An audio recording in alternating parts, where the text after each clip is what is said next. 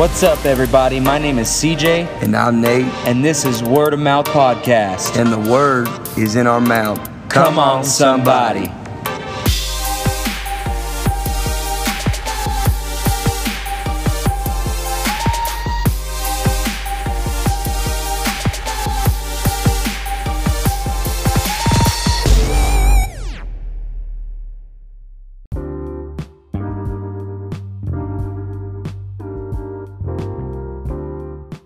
What's up, everybody? Today's episode is going to be a very interesting and fun episode. It's going to involve two podcasts, Word of Mouth Podcast and the Crucial Conversation Podcast with Brian and Tony. We're excited to host this episode, and we're just thankful for them joining us, and we hope that you enjoy what we're calling a Crucial Conversation with the Crucial Conversation Podcast. Come on, somebody.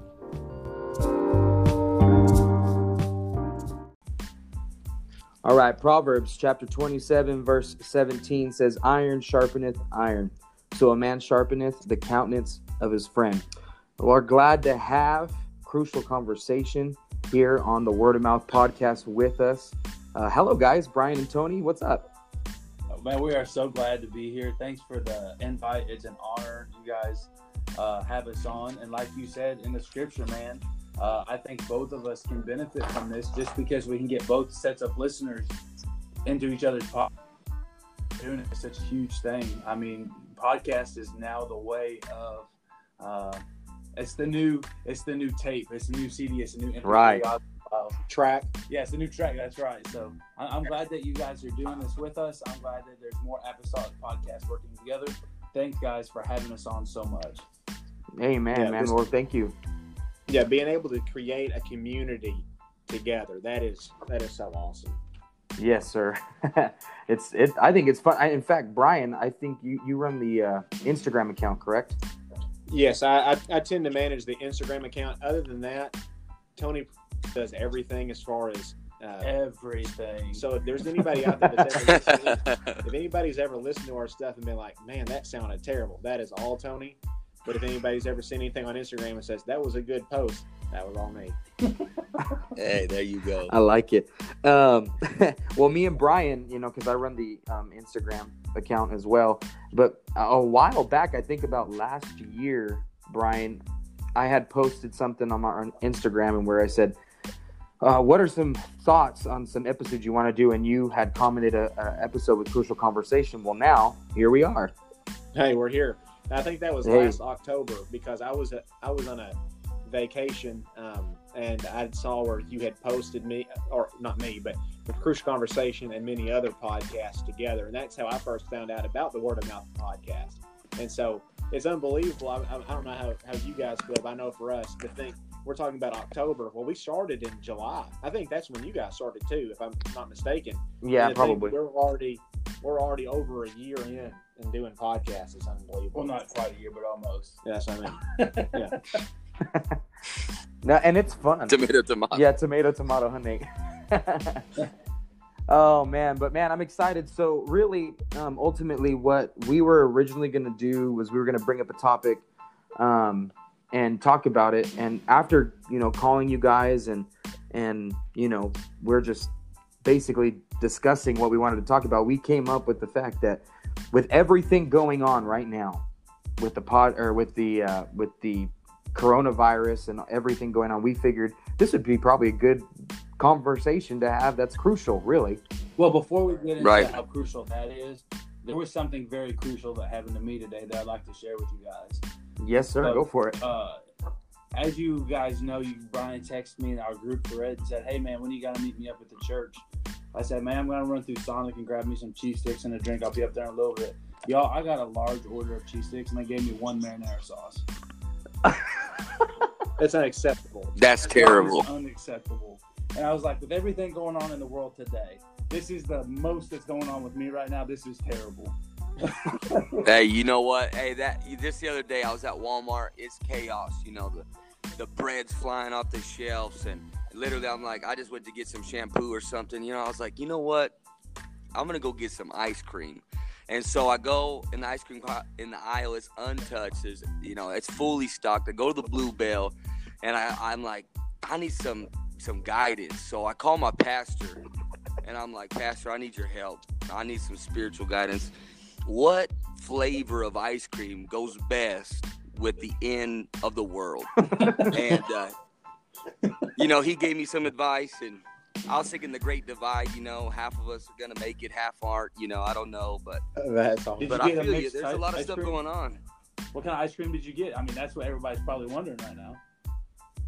You know what? I went with the cookies and cream, but it was like a new version with the cookie dough in it. Oh man! So come on, somebody. That's what I went with. Hey, I'll just Double say trouble. Nobody wants vanilla as their last ice cream. Okay. Yeah, that's bland. Yeah, and you ain't lying. See, and this is totally whatever. But my pastor will come. We'll go have dinner because my pastor is my father-in-law, and so we'll go over there for dinner. And he says, "I've got ice cream," and I'm thinking he's got butter crunch or some good stuff. No, he's got plain vanilla in his freezer, and I'm like, dude, I don't want no vanilla in my house. No. I don't want no vanilla in my house. Oh man, we have gotten off. Oh, it's horrible. Hey, it's all right though. Now I want ice cream. Thanks a lot, guys. Oh, we do too. No. So anyway, I guess I won't ever and yeah, this is what's nice is, and we had talked about it in our thread that with everything going on, the fear, the really just the panic attack of everybody, right, is that we can generally just have a conversation about coronavirus and talk about it. Yeah, absolutely. So I want to just say something here. This is hysteria at its finest, in my opinion. I have never in my life seen the amount of chaos that's going on, not just in the outer carnal world, but in the spiritual world too. We had service here today, and at lunch today, I was talking with somebody that attends our church as well. And we both felt like, man, there's just the focus isn't on God right now. The focus is on what's going around. That's right. And I feel like if we're not very careful, we're not going to be connected to the right source whenever we're dependent on. Whenever people's coming to us saying, you're the church, we need the church, the prayers are what we need of the church. And I'm afraid that we're just going to miss that because our focus and our mindset is on what's wrong instead of what's everything right. But right. Absolutely. I agree with that 100%. And the thing is, yeah, no, I agree. And one thing I want to make get sure caught up before we move past this, because we're just kind of doing an organic conversation, starting off talking about this. But one thing I want to make sure to say to people, as far as people want to know, like, what are the practical things that we can do during this time? And one thing that I do want to say to all of the Christians out there that attend church regularly, do not stop giving in your tithes and offering during this time. Oh, come on, somebody. If your church has to shut down because of either the state has said, hey, we're not allowing gatherings of over 250 people, it is crucially important for your church and your members to still be faithful in giving, because whether you're assembled there or not, you still have bills coming to that church. That's right. And amen. That's crazy that you say that, just because in our youth, we have a Bible study that Brother Nate has actually put together along with somebody else, but we teach it generally to anybody who we're doing an 8-part Bible study with. But I'm teaching it to my young people to kind of get them into teaching Bible studies more with their friends. And it just so happened at the end of this Bible study, it went into how do you rob God? And it literally asked in Malachi 3, and I believe it's in I could look it up right here in a minute, but I believe it's verse 14 or so, where he says, have you robbed God? And how do you rob God? It goes on to the next one. It says, in your tithe and offering. Right. Well, I don't think that we need to limit it just to in your tithe and offering. I mean, we do need to take word for it being truth and gospel, but there are so many ways that we can rob God. And I felt like today So many, Oh, yeah. so many people all over the United States robbed God and themselves of His presence because of what. And that is Well, the truth. you just mentioned it. You hit it on the head. Is that everybody's focus is on everything but God? You're robbing God of His time, His attention, His necessity as being seek ye first the kingdom of God. But instead of everybody, focusing on everything else, you're robbing God in a sense. So, And the sad I thing totally is, agree with that. the sad thing is, you're actually stealing from yourself as well. Amen. You, me, the guy next to you, the woman in front of you, we all robbed ourselves of that blessing because we were wondering, where can I go after church to grab some toilet paper? Where are we going to go after church to grab something? What can we do to stay away from certain things? I don't want to go pray with that brother up in the altar because I don't know who's he's been around. What are we talking about? We crazy around here? No, we robbed ourselves today, and I want to make sure that our heart and our spirit's in the right place, even with everything. No, I going agree crazy 100%. right now. I mean, it's just utter chaos right now. It's so easy to get focused on the wrong things, Brother Nate, and Yes, sir. and to perfect example. Here's an example. So Jesus is preaching in Matthew chapter number 24, and he starts talking about how false prophets are going to arise. People are going to come in, professing in his name, but they're not true teachers. Yeah. It talks about there's going to be nation rising against nation. There's going to be famines, pestilences, and earthquakes in diverse places.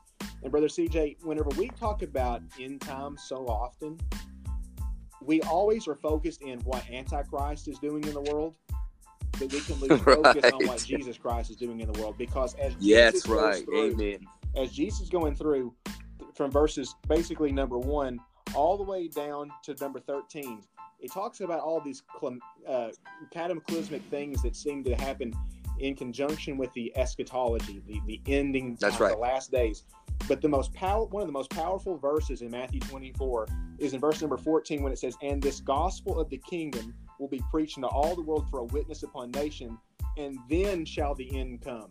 The ultimate sign of the end times is not coronavirus, it's not wars, it's not some European leader rising up. The ultimate sign of the end times is this gospel of the kingdom is going to be preached in all the world, and then the end will come.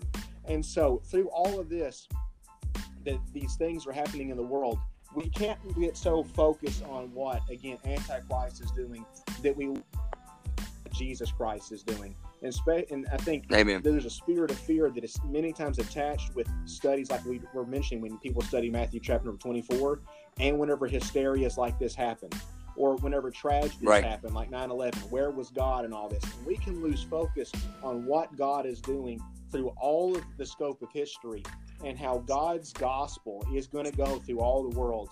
But that's when the end will come. Yes. Amen. Amen.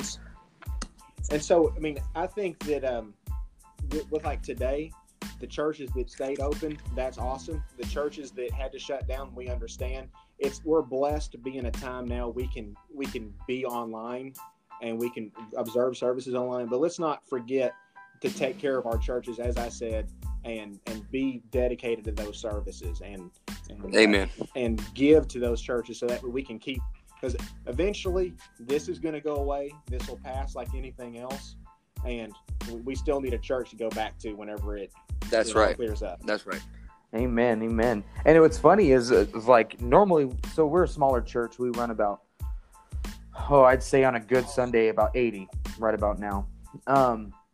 But Brother Nate wasn't here, and he actually asked me. He's like, how was church today? I said, man, it was on fire. Our pastor preached. I said, but it was real small. And he said, well, how small? I said, about 25. And that just kind of hit me today after seeing a full church last week to an almost empty church this week, seeing just the fear that people are having. And they're just forgetting that the place that they could go to get away from the fear is being neglected. Right. And so I just agree. The church is supposed to be a sanctuary. Amen. That's right. And so in the church, as you were saying, Brother CJ, is the church should be the place where people feel safe, where they feel welcome, where they feel acceptance. And especially, this is such a great evangelistic opportunity for us. That's right. That's right. Being able to find people that are afraid of what's going to happen, and being able to say there's a safe place you can go. That there's right. A church. So that's kind of. I'm sorry. No, go you go ahead now. No, so I was just gonna say that's kind of where it's like really, we're not really here to talk about the coronavirus. That's kind of the big point. It's like we're here to talk about what's going on as far as this is really awakening, in my opinion, is like awakening is to the church to be what it's called to be. James says, if there be any sick among you, let them come forth. Let us, lay hands on them. Let the elders lay hands on them. And I feel like it's an awakening as to, there's a crisis, but it's about how you respond to all that. Not just so much, we're not here to talk about the coronavirus, but it's like the signs of the times. We know that it's kind of like you were saying, people are aware of their mortality right now more than ever. They're not able to watch their sports. They're not able to go to Disneyland, and people are stuck, listening to the rhetoric or whatever you would have it of the media and just the loud screams of the spirit of fear saying, don't go outside, buy every last strip of toilet paper. And so people are awake to, what's going on, and I might get this little tiny bug, or someone might get it, or everybody flips out on the guy sneezing next to them. But I see it as, like you said, a real a real opportunity to just be like, look, while people are aware of their mortality, be like, man, you don't have to fear death, or you don't have to be afraid. He doesn't give us a spirit of fear. Does that make sense? I just feel like that's really what we should focus on as the church, saying, look, we're here. And those who are in the ministry, Jesus laid hands on the lepers. Well, one of the most nasty diseases there was, worse than the coronavirus, and he laid his hands on them. And I feel like, yes, people are afraid. We need to be aware of people's, feelings and whatnot, as far as, the elderly and those who, and especially like our pastors, and as far as, the role that they have to fulfill is keeping people safe and whatnot. But I feel like this is just I really feel there's a shift in the spirit to where, man, I really feel like God's about to do something that he's been wanting to do. And it's just, like you said, don't look at what everybody else is doing. Look what Jesus is doing, just like you're saying. Well, I feel like God's just trying to pray move. for me, but wash your hands first. But then pray for me. Hey, that's to have a pastor by the name of Jeff Morgan that pastors in Mountain Home, Arkansas. And he has this quote from a sermon that he preached. It actually went viral here on Facebook. And it said, I think more people are afraid of coronavirus than they are of hell. Can you guys imagine if the church caught a revelation of hell instead of the coronavirus like they are now? Could you guys imagine the church, the atmosphere, the Holy Ghost moving as if we are afraid that God's coming back at that moment? For real. Could you imagine if the world realized, this is it for me. I got to find my church. I got to find that place of repentance. And I think it was Matt Tuttle that I just saw, a couple hours ago, that had posted. He said, this is just me, but I'm going to start calling it the Corona Revival. There it is. Come on, somebody. And it's the truth, man, because it's just like all what you guys are saying. It's like, for one, if they feared Corona as they feared hell. Didn't you guys have just recently, you had a pastor come on who literally has gone viral over Instagram and Facebook with his message on hell? Yeah, we had the general superintendent of the ALJC that was on with us. He had a sermon on, what was the name of that sermon, Brian? What could be better than heaven and worse than hell, I believe is what it was. Yeah.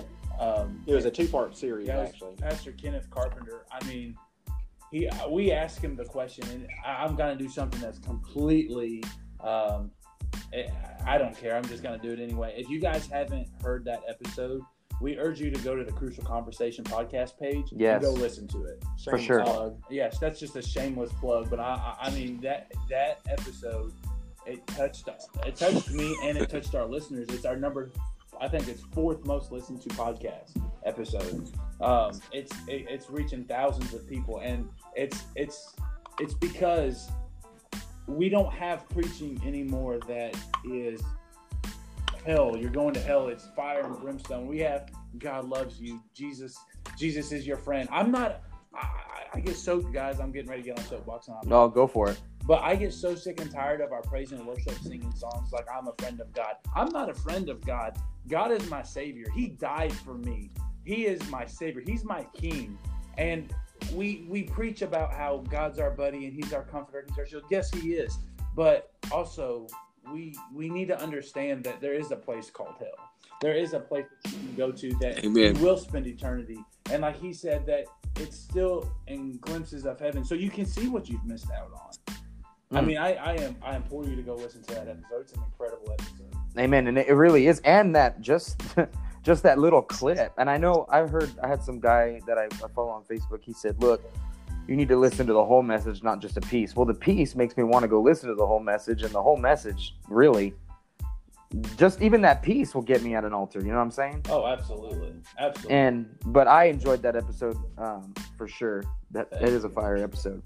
Early in the Pentecostal revival, the two things that drew people to the altar were sermons on hell and on the soon coming of the Lord. I mean, those are the messages that have gotten us here. Amen. And that's kind of the shift is like with all this coronavirus and all that jazz is that the people need to realize that Jesus is coming back. And that's a crucial conversation to have, is that the coming of the Lord is coming. And you read it right there in Matthew 24. You started listing, but in Luke, which is a parallel gospel, we know. But he says, Jesus begins, he's going through in verse 26 of Luke 21. He says, men's hearts failing them for fear and looking after those things which are coming on the earth, for the powers of heaven shall be shaken. And then he says, after those things, when people start having fear in their heart and they're literally they're losing their bananas, it says, and then they shall see the Son of Man coming in a cloud with power and great glory. Is that there is a day coming that our Savior, our King, our Master, the Judge, the Creator of heaven and earth is coming. And that just goes into everything that we're talking about. Of course. So I wonder how many people that's in our church pews, when they do see him as the judge instead of the friend, how many people still gonna call him friend? How many of our saints are still gonna call him friend whenever they're being judged by him by the way that we lived our life that he gave us here on earth? Yeah, we sang about it. Yeah, we talked about it. But how did we live it? That's a good point. In the Bible, Jesus is in the garden praying, and Judas comes to him and kisses him on the cheek as a sign of betrayal.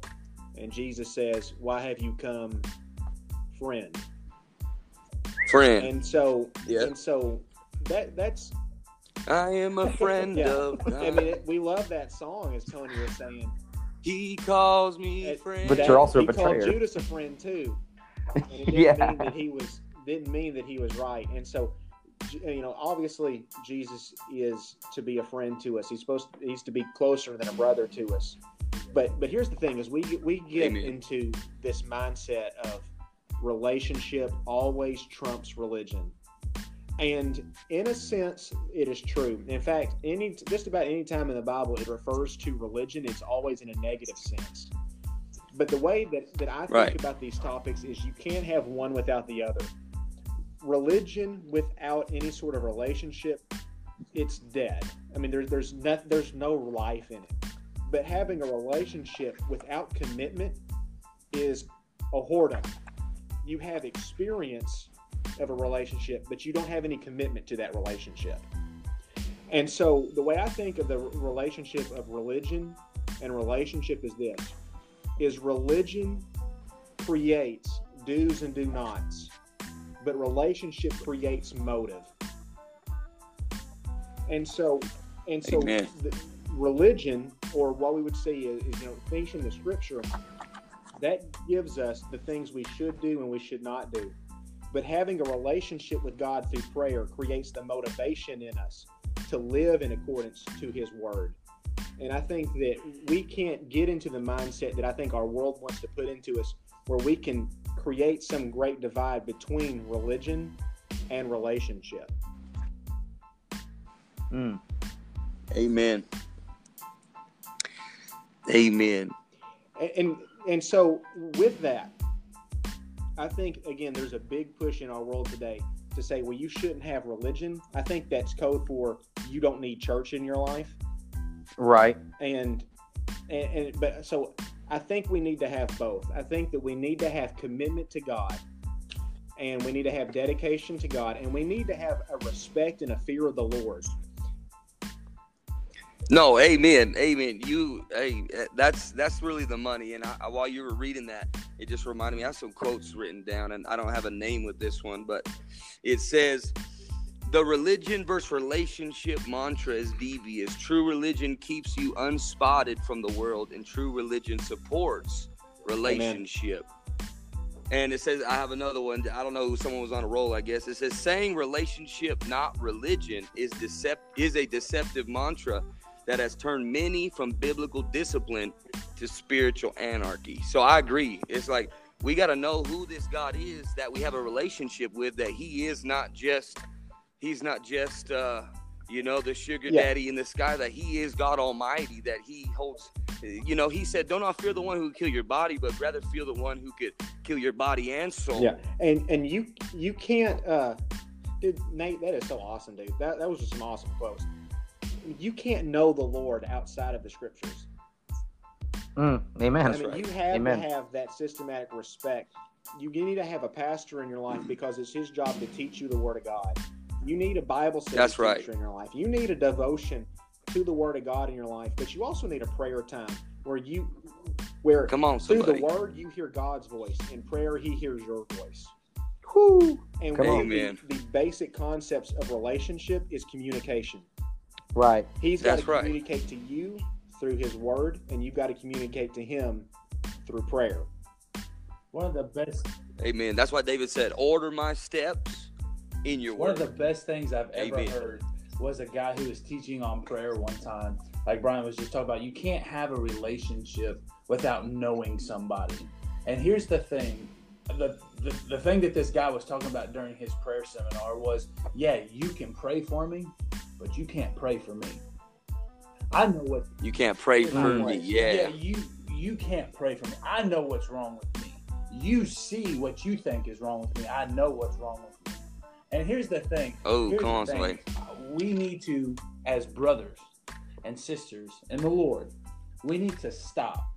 We have got to stop I'm going to pray for you, but first I'm going to take you to the group thread just to make sure my friends know to pray for you. No, I can't stand that, man. If you're going to go up there, you're going to say, brother, I feel like I'm led to pray for you, and you get some information.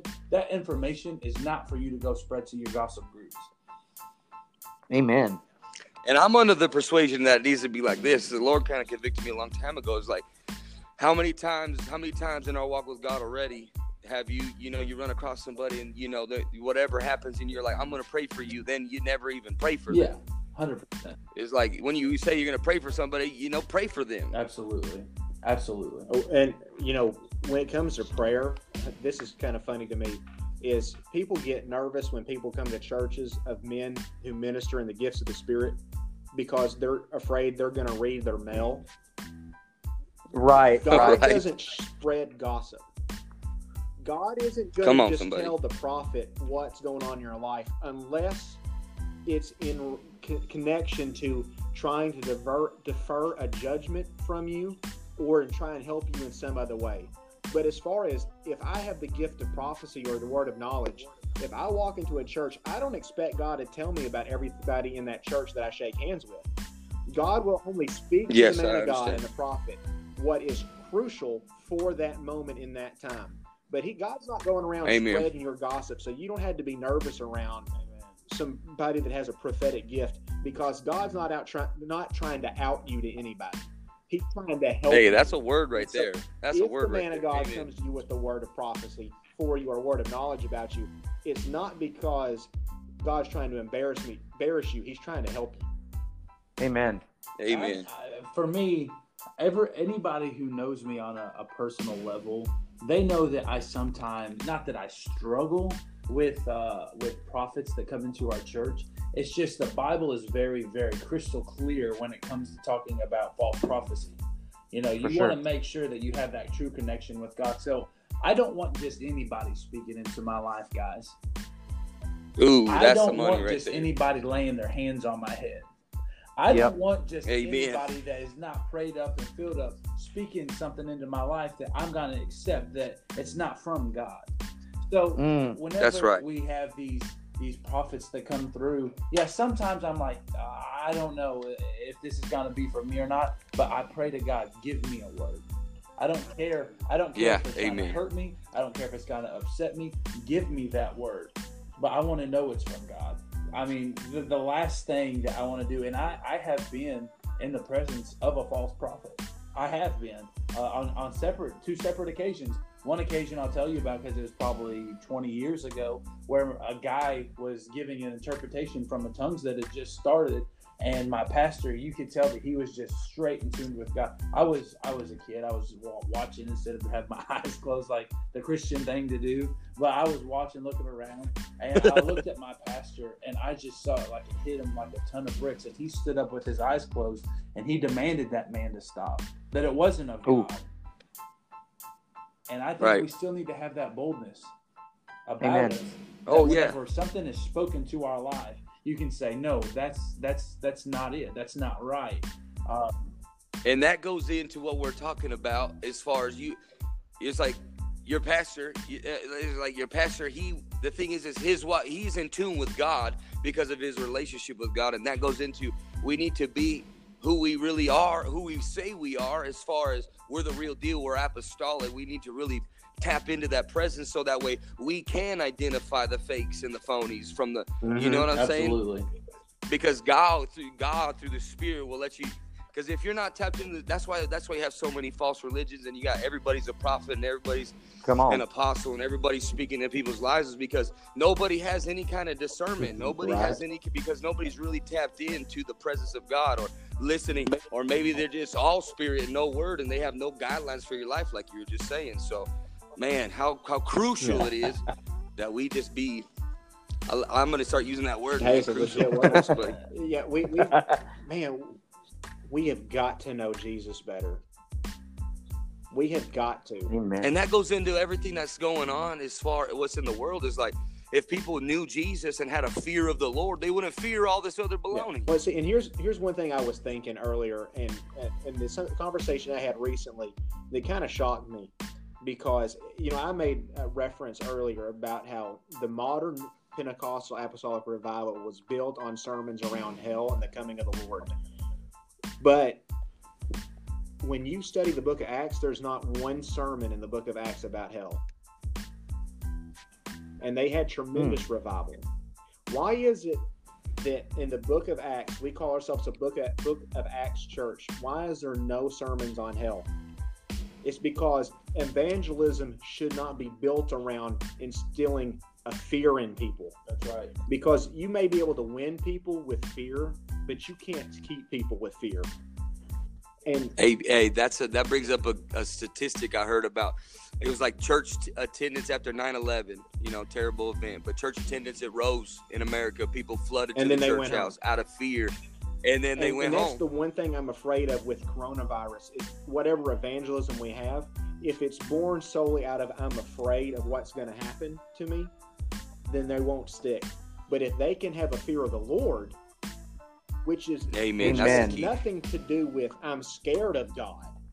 It has everything to do with I respect God as God in my life. And all this within. That's right. If I can fall in love with him and have a respect for God and get to know him as my Savior through the gospel, that's how you begin this process of discipleship in someone's life. It can't be because they're just scared of what's going to happen to them tomorrow, because eventually coronavirus is going to be a thing of the past. There's going to be a vaccine. The news story is going to change. Their situation is going to change. And that fear is going to subside. Even if it's a sermon where you're preaching hell to people, the only way you're going to be able to keep that church is you've got to preach hell every service. But those people that have been there for 20 years, eventually their fear of hell is going to go away. Right, because we can normal become to them. Right, exactly. I want to tell on myself. Can I tell on myself, y'all? Do it. I was a newlywed, which has been 9 years now. I can't believe I've been married for almost 9 years, man. Well, praise God. Good job. But I remember when I was a newlywed, I was having a hard time letting go of that bachelor lifestyle. I had friends that was from I moved states. A lot of people know that I moved from Illinois to Arkansas, and I had a hard time letting go of some of those friends back home. And my wife would keep telling me, you need to cut that out of your life. You're no longer a bachelor anymore. It was nothing bad. I don't want to say it's anything bad like that, but it was just, I'm no longer a bachelor. I don't need to be living that lifestyle of texting friends and such. And, she asked me one time, she said, I noticed you don't talk to those people anymore. And I said, you're exactly right. And she said, well, why did you stop talking to them? I said, because I don't want to get caught. She said, if that's the reason you're not doing it, you're doing it for the wrong reason. Right. If we are doing stuff in our relationship with God is because we're afraid of the alternative, we have missed the whole point of That's right. Amen. We have missed the whole Amen. That's right. of being a Pentecost. We have missed everything that we are supposed to do. We had a conversation with somebody, I forget who it was, but I'm so sick and tired, Nate and CJ, of hearing people say, what do I have to do to get to heaven? What do I have to do? I want to change that in my life. The bare I minimum. want to change that in my life to what can I do to get to heaven? What do I get? Amen. To? What Amen. can I do? Many people are on Amen. what do I like to do? that. What's the bare minimum I have to do for God to make it to heaven? And that is something I wish I could change. Amen. Yeah, and that just reminds me, since we're like having a little testimony time, I guess. Me and CJ, we work for the same company. We drive truck, and so I listen to podcasts, and I'll listen, to preaching or music or, whatever, and I'll be driving, and I was listening to, he was an elder. I think he's passed on now, but he was just he was preaching about heaven, which is something you don't hear about either, really. And the Spirit just moved on me in my truck, and I was just like, I want to see Jesus. I don't want to just be like, dragged in there. It's like, oh, I did like you said, the bare minimum. It's like, I want to see Jesus so much and like, I want him to look at me and say, oh, it's like that phrase you hear. It's like, he's not going to say, well done, if you haven't done anything well. It's like, I want to do my very best. I want to give him my first fruits, not just of my money. I want to give him my first fruits of me being a father, of me being a good husband, as me being a soul winner, as me being a minister. It's like, I want to do the very best at everything that I do for him. It should affect every aspect of our life. I actually preached a couple Wednesday nights ago here at the church, and I was doing a Bible study because it's Wednesday night. I tend to do more of the Bible teaching if it's Wednesday, and I try to be more exhort more if it's Sunday. But on Wednesday, I talked about how we have this. A lot of people, they'll teach about the types of repentance, baptism, and infilling of the Holy Ghost in type and shadow in different sections of the Old Testament. And right. You guys heard people talk about how repentance was exampled in the leaving of Egypt, the children of Israel leaving Egypt. And baptism is the going through the Red Sea. And the infilling of the Holy Ghost is when the pillar of cloud and the fire by night had descended upon them. Right. I don't agree with that in this sense. I don't think the pillar of cloud and the fire was the Holy Ghost. I think that was a type and shadow of being led by the Spirit.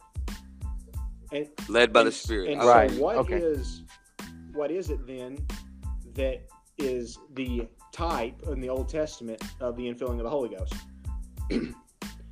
It was the law, because Jesus says that when the Spirit comes, it will teach you all things whatsoever you shall do. Isaiah prophesied about the Holy Ghost, talked about how he would put the Spirit in you, and that your tongue, that he would speak to this people in another tongue. It's kind of talked about in Isaiah. It's in the context of line upon line, precept upon precept. Yeah, exactly. Here it's little talking and about there the little. written law. And so I think that we have precedent in the scriptures to show that the law of the Old Testament, which could not accomplish in the flesh what God wanted to do, now in the spirit brings fulfillment. So what does that have to do with anything? You said you want your relationship with Christ to affect every aspect of your life, in how you're a father, how that you're a husband, how you're a preacher, all things. The law of the Old Testament affected every aspect of their life. Everything that they ate, everything that they did, the way that they worked. And I think that we miss the concept so many times in Pentecost that the Holy Ghost is only so you can speak in tongues. But it doesn't make you it doesn't make you a better father. It doesn't make you a better Christian. It doesn't make you a better employee. It doesn't make you eat healthy and take care of the temple of the Holy Ghost. I think that the Spirit of God wants to begin the process of sanctification of every aspect of our life. Yes. Where everything that makes us who we are and everything that we do day by day is affected positively by the work of the Spirit in our life. And that every day, through the grace of Christ, we can do better tomorrow than we did today in every area of our life. The Spirit should affect every I agree 100%. aspect of who you are. Amen. Every aspect. Amen. So did you record that preaching? No, they didn't record it that Wednesday night. They didn't. Oh, man. I was going to say, I'd like to hear that.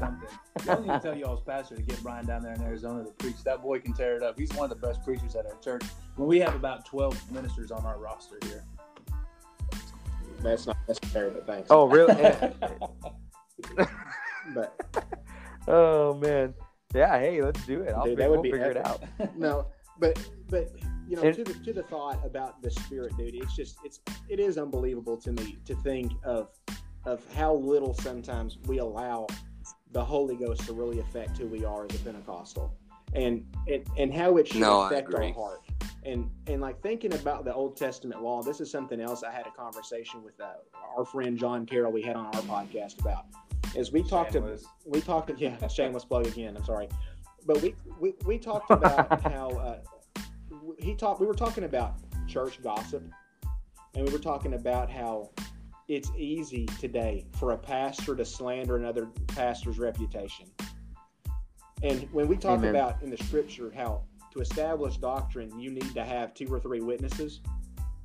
Sometimes we talk about that. That is not what the concept in the Old Testament was about 2 or 3 witnesses, let every word be established. It was talking about courts of law.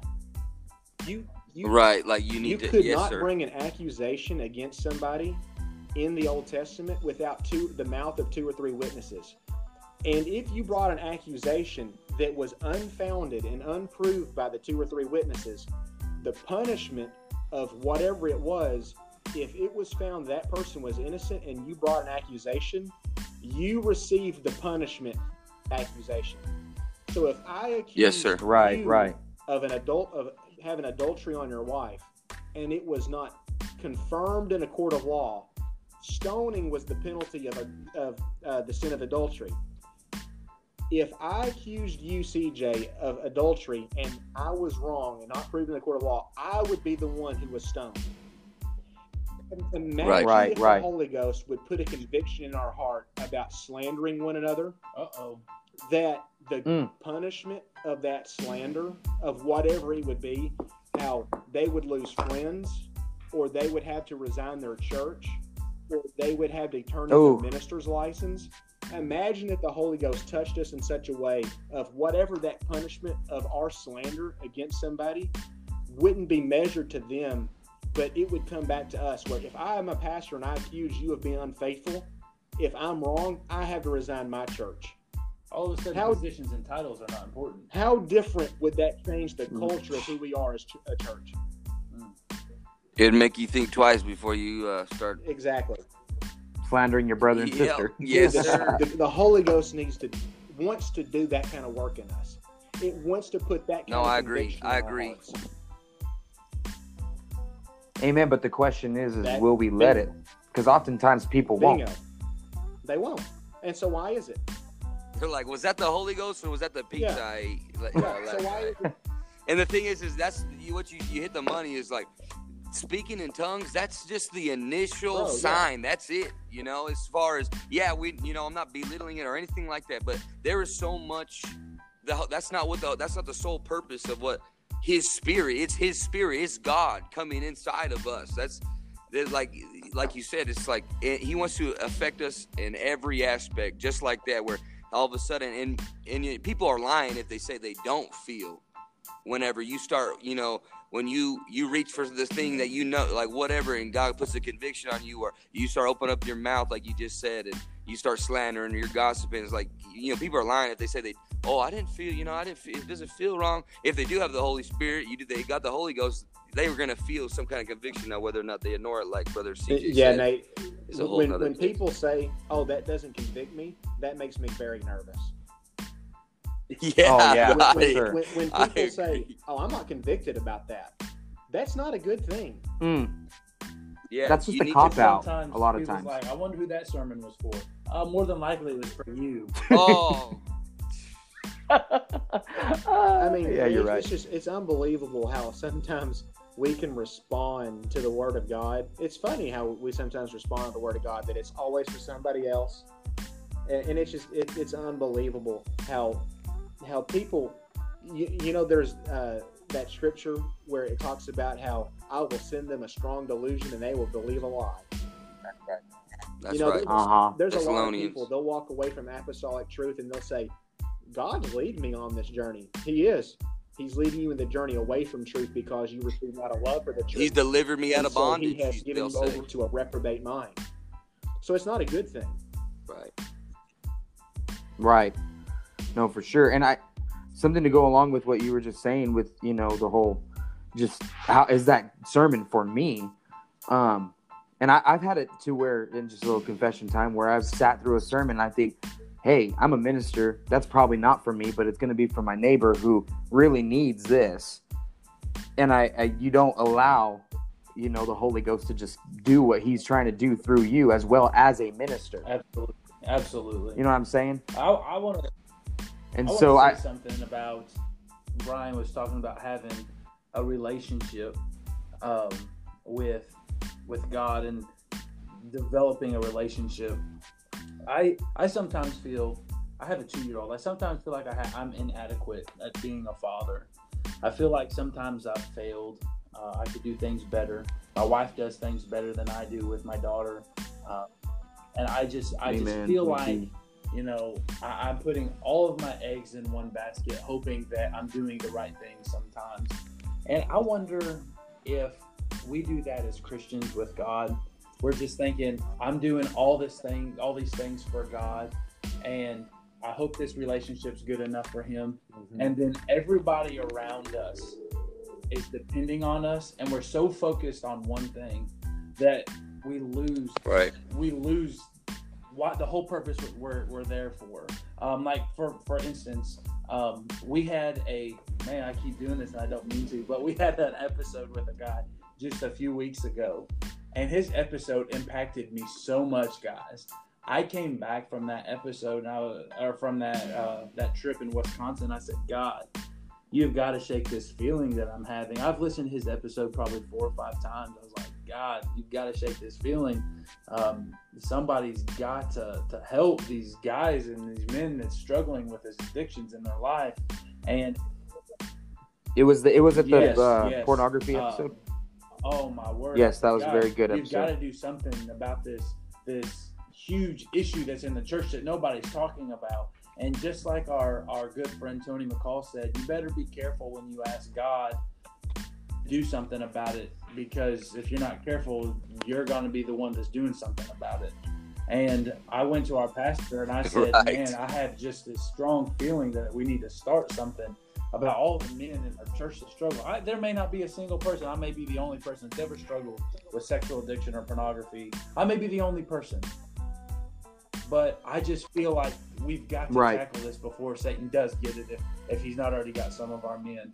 And I mean, I have just went through all these things and I just want to make sure that my relationship with God is good through it all.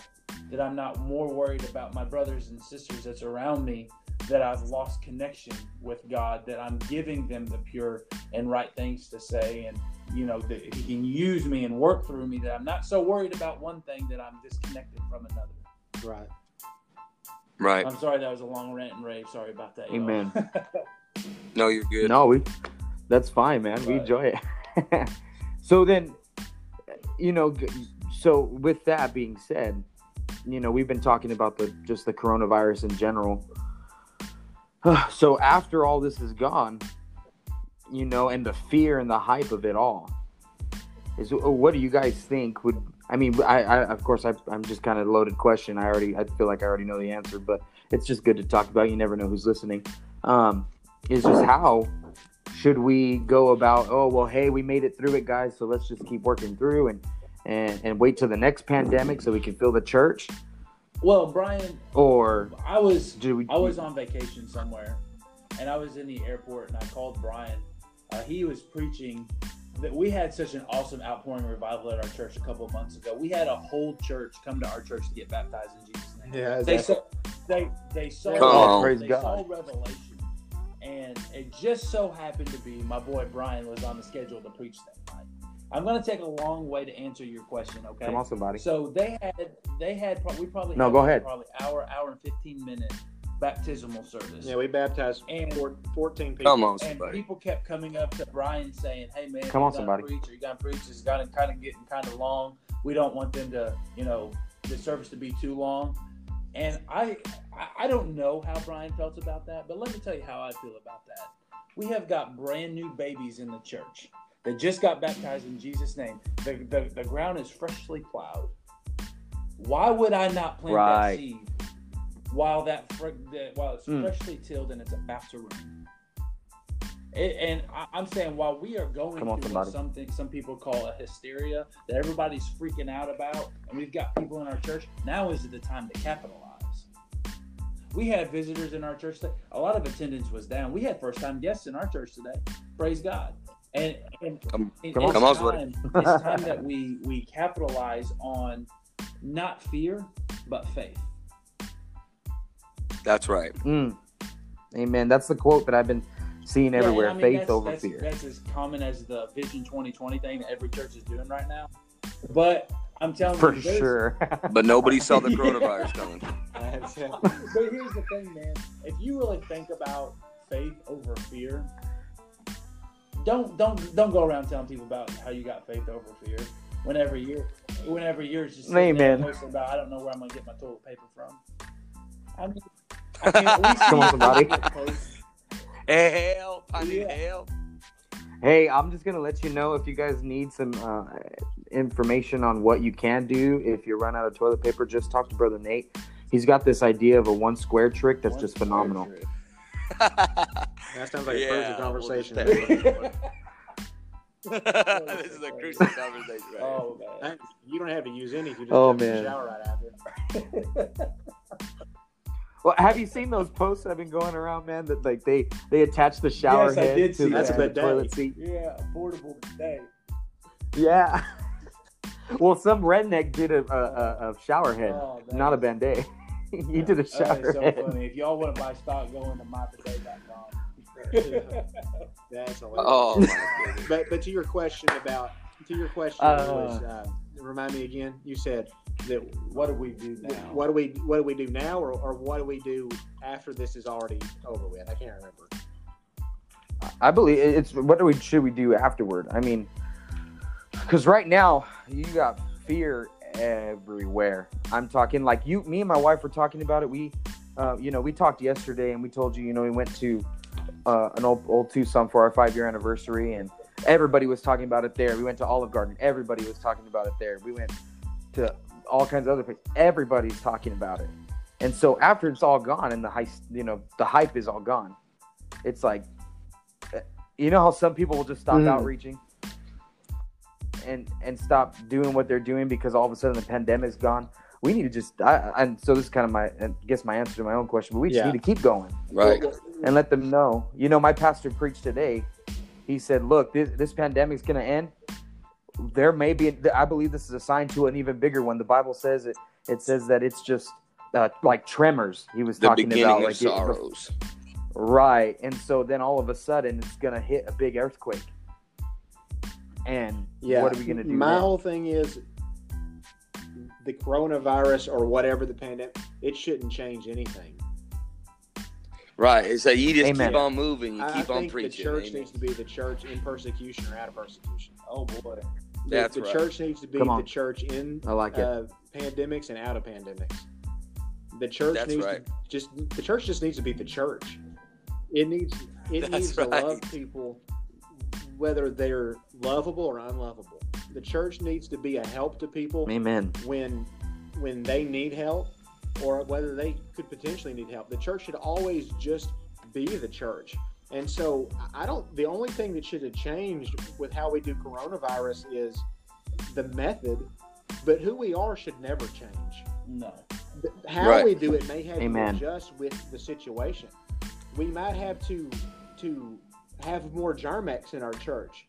The method may change, but we shouldn't change. Yeah, the coronavirus is gonna end. Right. Is your faith over fear gonna end when that ends? No. Ooh, come on, somebody. Ooh.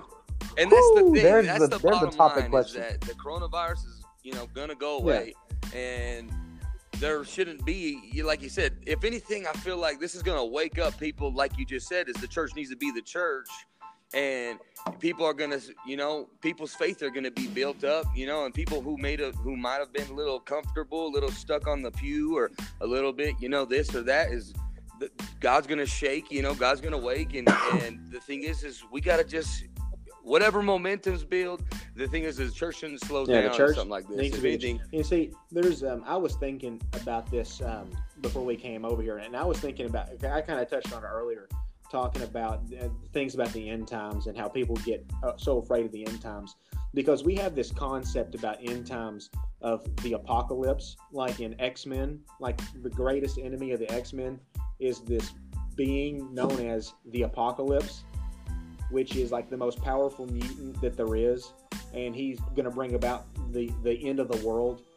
And we think about the apocalypse as all these different things, but really the apocalyptis, which is the Greek word from which the book of Revelation is named, the apocalyptis, it simply means the revealing. And so the book of Revelation, what it's about, it's not about seven-headed monsters and all these things, and it's not about the earthquakes, and it's not about the sicknesses. It's about the first 5 words of the book of Revelation, which is the revelation of Jesus Christ. It's just That's like right. Come on, all the somebody. Bible.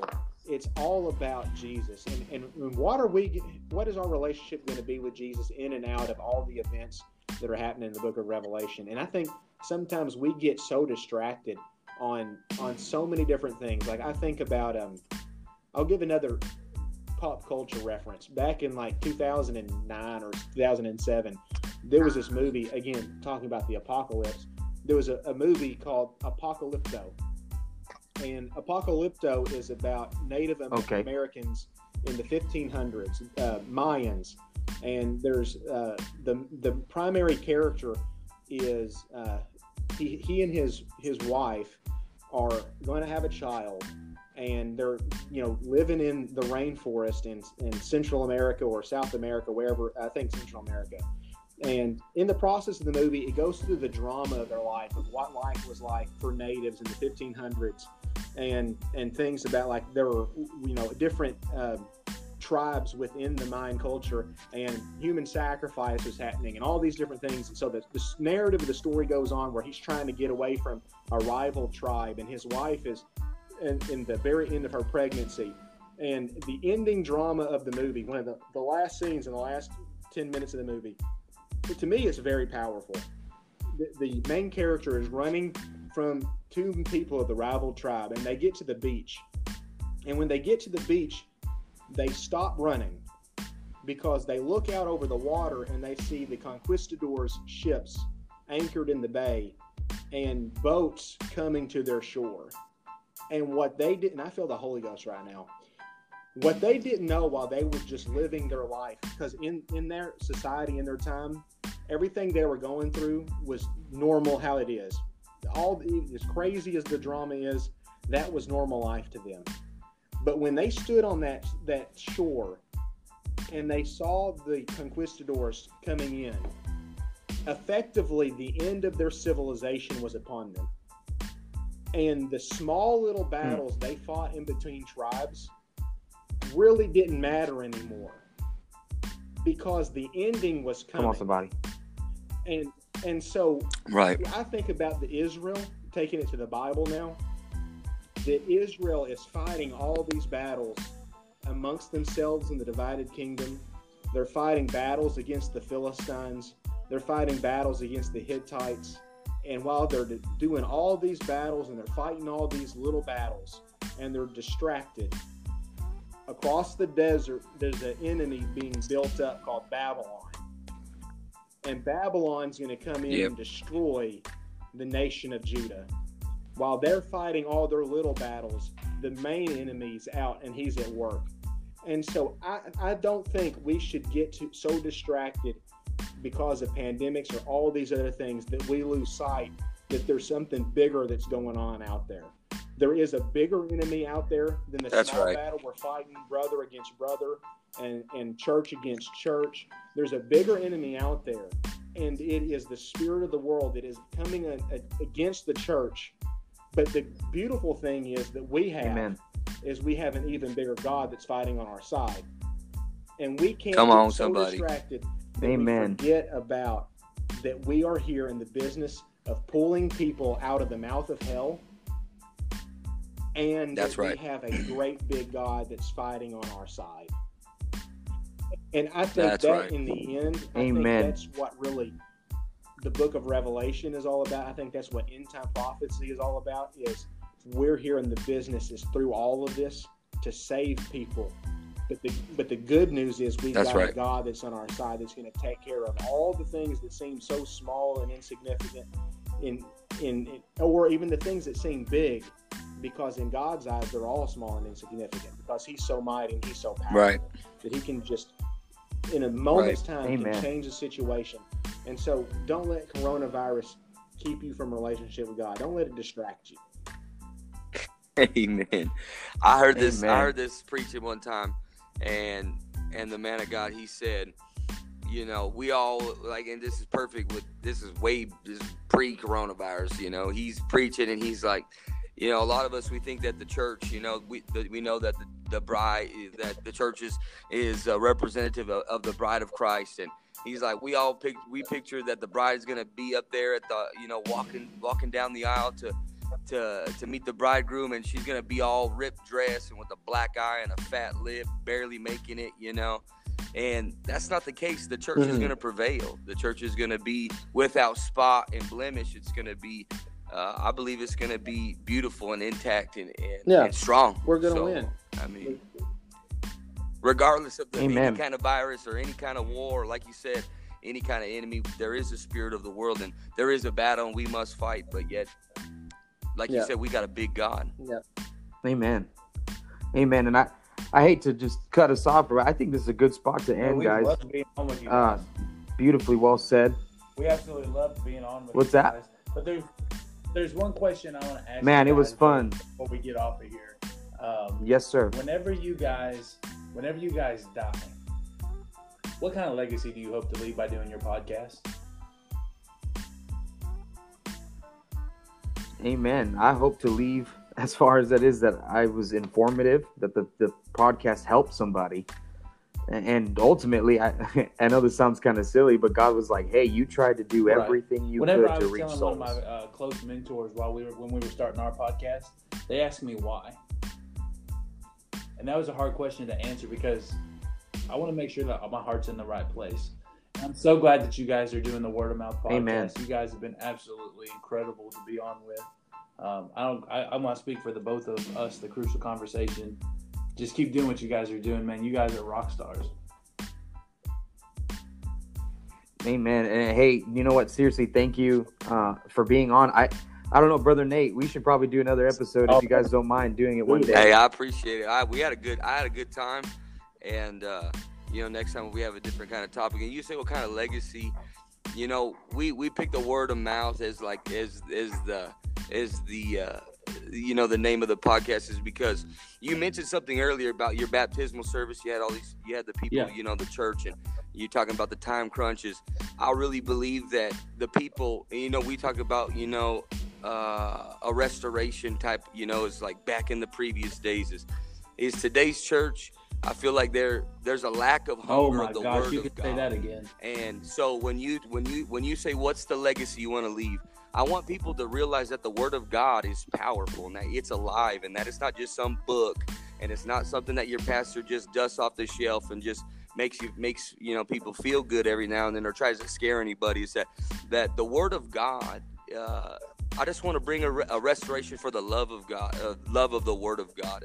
And so if that's the legacy, is like, get into the word. Let the word be in your mouth, in your heart, that I might not sin against God. And that's my view. And so that's why we kind of just dig into the word. But I appreciate you guys coming on.